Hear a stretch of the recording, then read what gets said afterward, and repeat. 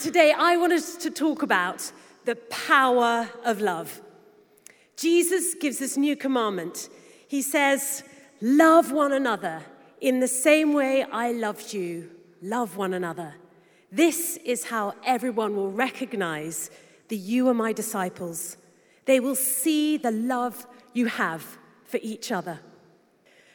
I am the youngest of 4 sisters, and I grew up in a very happy, loving family.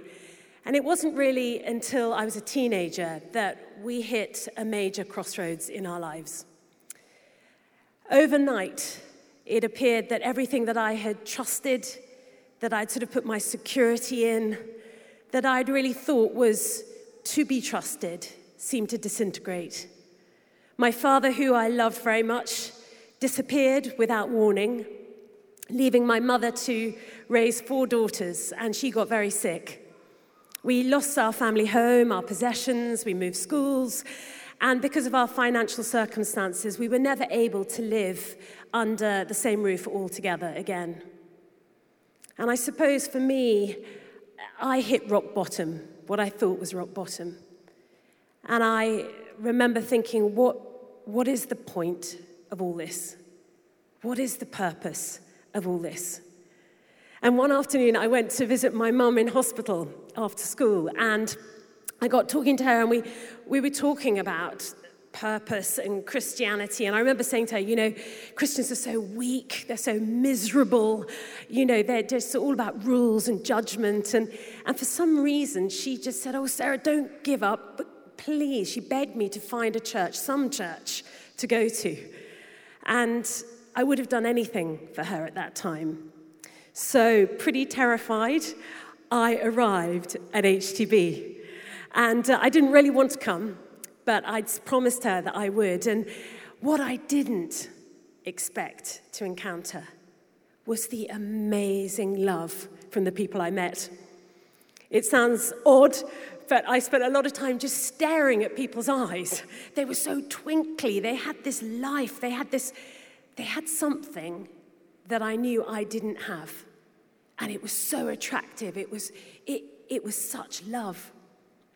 And I very quickly came on the Alpha course, and week after week, I'd hear more about this Jesus and how you could have a relationship with him, and then how you could be filled with his Spirit. And I was desperate to have this relationship.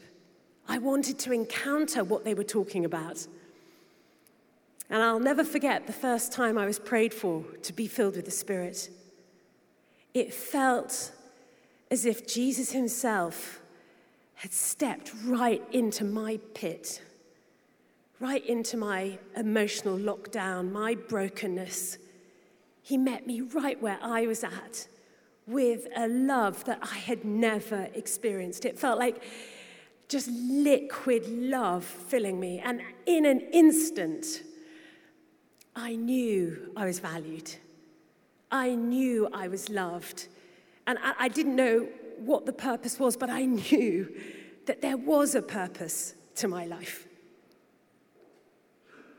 I encountered 2 things coming here. The first was I encountered unbelievable love from people. Interest, non-judgmental, listening to my questions week after week. But I also encountered the power of the Holy Spirit. And it took me a while to realize those 2 are inextricably linked. The Holy Spirit is the power of God's love. And each one of us, even during this time of uncertainty with COVID, if you're like me, anxiety is never close from the surface. It's never far from the surface. We can ask that Holy Spirit to fill us with that love that gives us resilience, that gives us courage, that gives us hope. Pentecost was the moment, the explosive moment in the New Testament where the Holy Spirit comes in a completely new way. The disciples had been promised by Jesus that he was going to send them a helper. They didn't know what this helper was going to look like. I bet they had no idea what was about to happen. And here they are in Jerusalem, huddled in the upper room in the city, waiting. And in Acts 2, the power of God comes. like a strong wind, a gale force. Nobody knew where it came from. It filled the whole building like a wildfire. The Holy Spirit spread through their ranks. And after this powerful encounter, they were never going to be the same people again. They encountered the power of God's love, and it transformed their hearts, it transformed their community, and it transformed society. And a little bit later in Acts, we see the result of this love. Acts 2:44, all those wonders and signs were done, but all the believers lived in wonderful harmony, holding everything in common. They sold whatever they owned. They pooled their resources so that each person's need was met, and every day their numbers grew. The amazing result of this loving community was that there was no one in need, no one hungry, no one who didn't have clothes. There was a seat at the table for everyone to belong like a family. And those seats were being added daily as their numbers grew. On the day of Pentecost, they experienced that love. Throughout the centuries, the church has experienced that love. And over the last 6 months, we have witnessed an extraordinary way that the love of God is being poured out in a fresh way across our nation through Love Your Neighbor. As Nikki said 6 months ago, when lockdown was a new word for us and we were all confined to our homes, he asked Tom, my husband, and I if we would head up the social response for HTB. And we looked at our congregation, at our community, and we thought, how are those who are most vulnerable going to feed themselves? How are they going to get their medication? How are those who live by themselves not going to feel totally isolated at this time? And through the help and the generosity, we raised as much money in 1 week. And we put in the largest bulk buy of food we possibly could because we couldn't get food at the supermarket shelves. And I remember it was a Thursday morning when this massive delivery arrived in the car park of food. And I think we slightly thought, oh, is it needed? What are we going to do with it? And only a couple of hours later on that day, we got this phone call from our church on Delgado Estate saying their COVID-19 had hit their food bank and they were forced to close. 80 families were in need of food packs. Could we help? And we were able that day to send them down to be delivered to their doors. You know, week by week, the need has grown, it's got larger.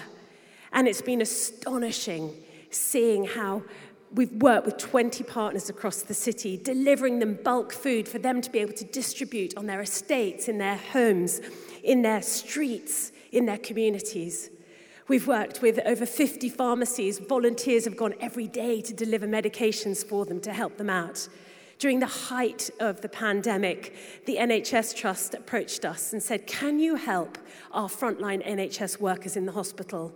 The eateries had closed nearby. They weren't able to get out on the wards to get food. So we partnered with local schools to open their kitchens and delivered over 12,000 hot meals every day to the NHS workers in 3 of our key hospitals in the city.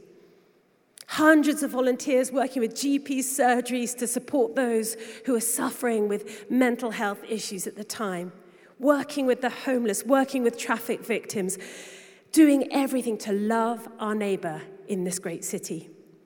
But very quickly, our wonderful HTB network of churches started calling and saying, we want to serve our city. We want to be on the front line. We've got volunteers. We've got time. We've got resource. And very quickly, the church turned inside out. And we saw church happening in our homes online like never before, and these iconic buildings being used to serve the poor. And there are just some photos around the country of how these food hubs have started.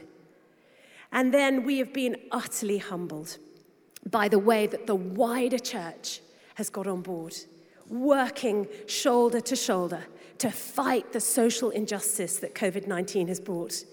Working with the Pentecostals, the Catholics, the Baptists, Soul Survivor, New Wine, Assemblies of God, Salvation Army, you name it. All denominations coming together to unite under the love of Jesus, to love our neighbor and to serve those on the margins.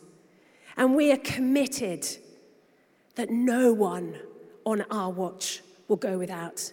No one needs to go hungry in our nation. And we're working with the food supply chain to get food, good food that would go into landfill or incineration to those who are starving in our nation. And the infrastructure of the church means that we can reach everyone within walking distance in our nation if we do it together.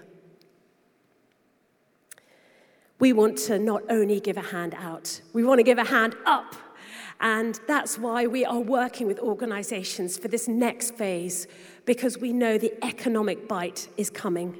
We want to help people back into employment, back on top of their finances through CAP and through Crosslight, working with Spear to retrain people into work. And on Monday, we had a call with 52 of the national hub leaders.